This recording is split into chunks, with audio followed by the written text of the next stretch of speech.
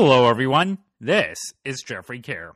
I'm back with another installment of the News of the Month series on the Kerr Reviews podcast. This is where I talk about a few different entertainment news stories that feel important and or interesting to me. Each of the stories you'll be hearing me talk about have been divided into 4 separate categories. The first set of them is about Wicked.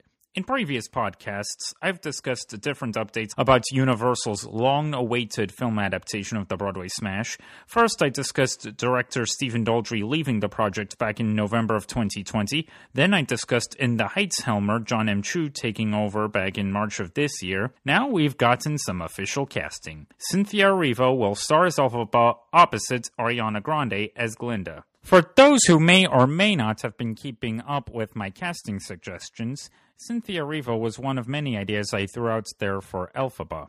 Anyone who's heard her sing knows she certainly has the voice for it. I saw her on Broadway in The Color Purple about 2 nights before the 2016 Tony Awards. I thought she was every bit as incredible as people thought she was. When I met her at the stage door after the show, she said to me that she recognized how much I was really into it in the audience. I sat pretty close to the stage. What's most interesting about this is that PBS broadcast a symphony concert that featured different performers singing renditions of the songs from Wicked a few months ago. Cynthia Erivo got to be a part of that, singing Thank Goodness, which in the musical is mostly sung by Glinda. Speaking of which, I was surprised by the casting of Ariana Grande in that role. People were thinking she would be an option for Elphaba, especially given how she sang her own rendition of The Wizard and I during NBC's 2018 telecast titled A Very Wicked Halloween, which celebrated the show's 15th anniversary on Broadway. Although for Ariana Grande, this almost feels like a long time coming for her, as she was someone who got to see the original cast as a child and even got to meet Kristen Chenoweth, Broadway's original Glinda, backstage afterwards.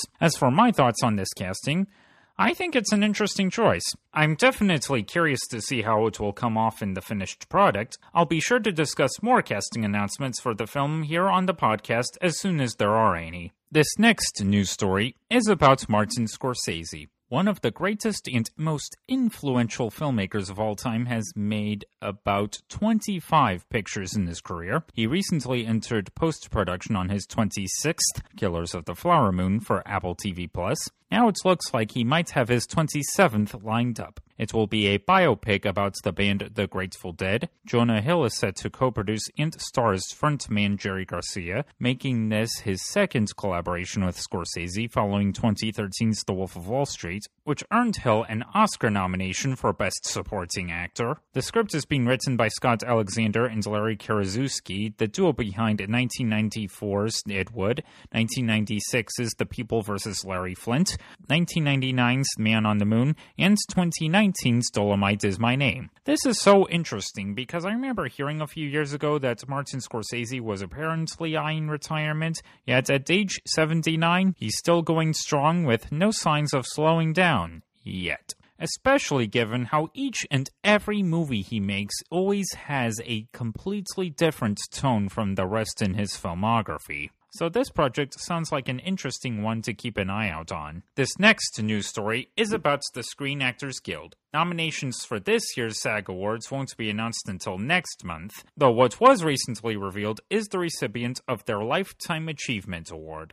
That's been given out every year since 1962, even before SAG started giving out competitive awards in 1995. However, because they couldn't do a live show due to the pandemic, last year's ceremony was pre-taped to fit a 1-hour time slot on TBS and TNT. Therefore, no Lifetime Achievement Award was given out. Thankfully, it will be returning this year, and the recipient is Dame Helen Mirren. This is acting royalty right here, no pun intended given that she has played a lot of royal characters over the years. Her screen credits alone consists of 4 Oscar nominations, which includes a win for 2006's The Queen, 11 Primetime Emmy nominations, which includes 4 wins, and 13 Screen Actors Guild nominations, which includes 5 wins, both individually and as a member of ensembles. Therefore, I think she is absolutely very deserving of this kind of recognition. This year's SAG Awards will be held on February 27th, 2022, and Helen Mirren is already the first person you should count on to be up on stage accepting a trophy. For our final subject, I'd like to take this moment to remember 3 industry veterans we've lost within this past month. Actor Dean Stockwell died of natural causes on November 7th at the age of 85.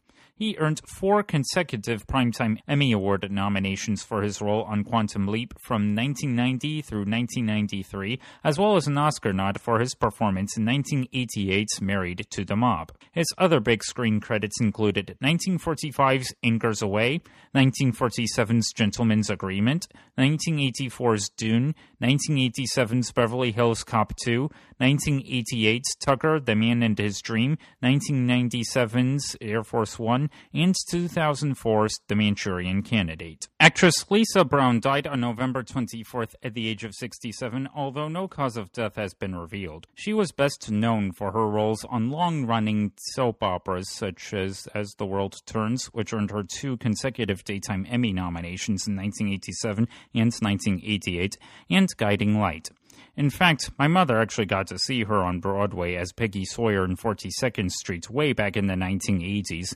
Beth Level, who later won a Tony Award for her performance in The Drowsy Chaperone, was also in the show at that point, making her main stem debut in the role of Annie. Legendary musical theater songwriter Stephen Sondheim died on November 26th at the age of 91, although no cause of death has been revealed. A protege of book writer-lyricist Oscar Hammerstein II, he received his first co-writing credit on a Broadway musical when he was just 27 and a half years old. It was with writing the lyrics for West Side Story. When Sondheim was originally offered to work with composer Leonard Bernstein on the score, he turned it down at first because he was determined to write both music and lyrics for a musical as opposed to just one of the two. Yet Oscar Hammerstein persuaded Steve to reconsider, feeling that he would learn a whole lot from the experience.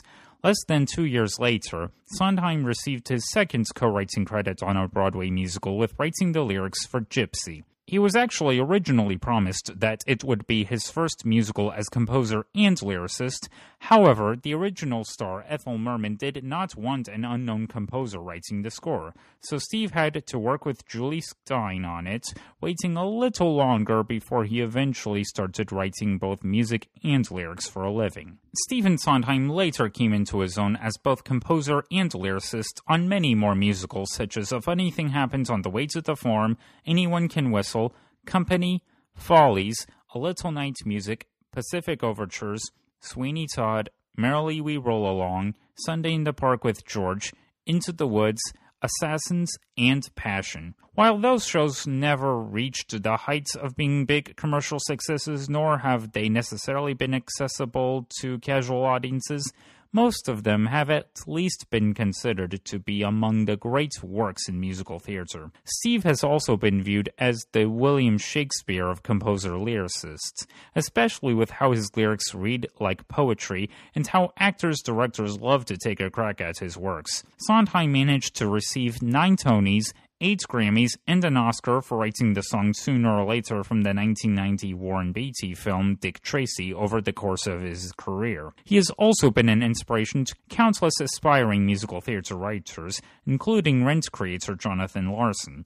In Netflix's recently released feature film Tick, Tick, Boom, Jonathan's influence by Sondheim was covered, which also included a perfect portrayal of him by actor Bradley Whitford, as well as a voice message recorded by the real Stephen Sondheim. My condolences go out to all of their families.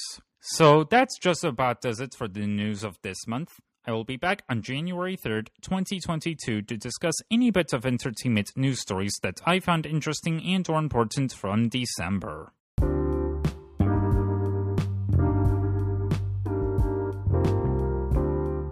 If you love this show, please leave us a review. Go to ratethispodcast.com/carereviewspodcast and follow the simple instructions. Feel free to subscribe to wherever you get this podcast. If you'd like to find more content from me, please visit my website, which is www.carereviews.net. You can also find it on Twitter @carereviews and me @JeffreyCare. Thanks for listening, and I will see you all later.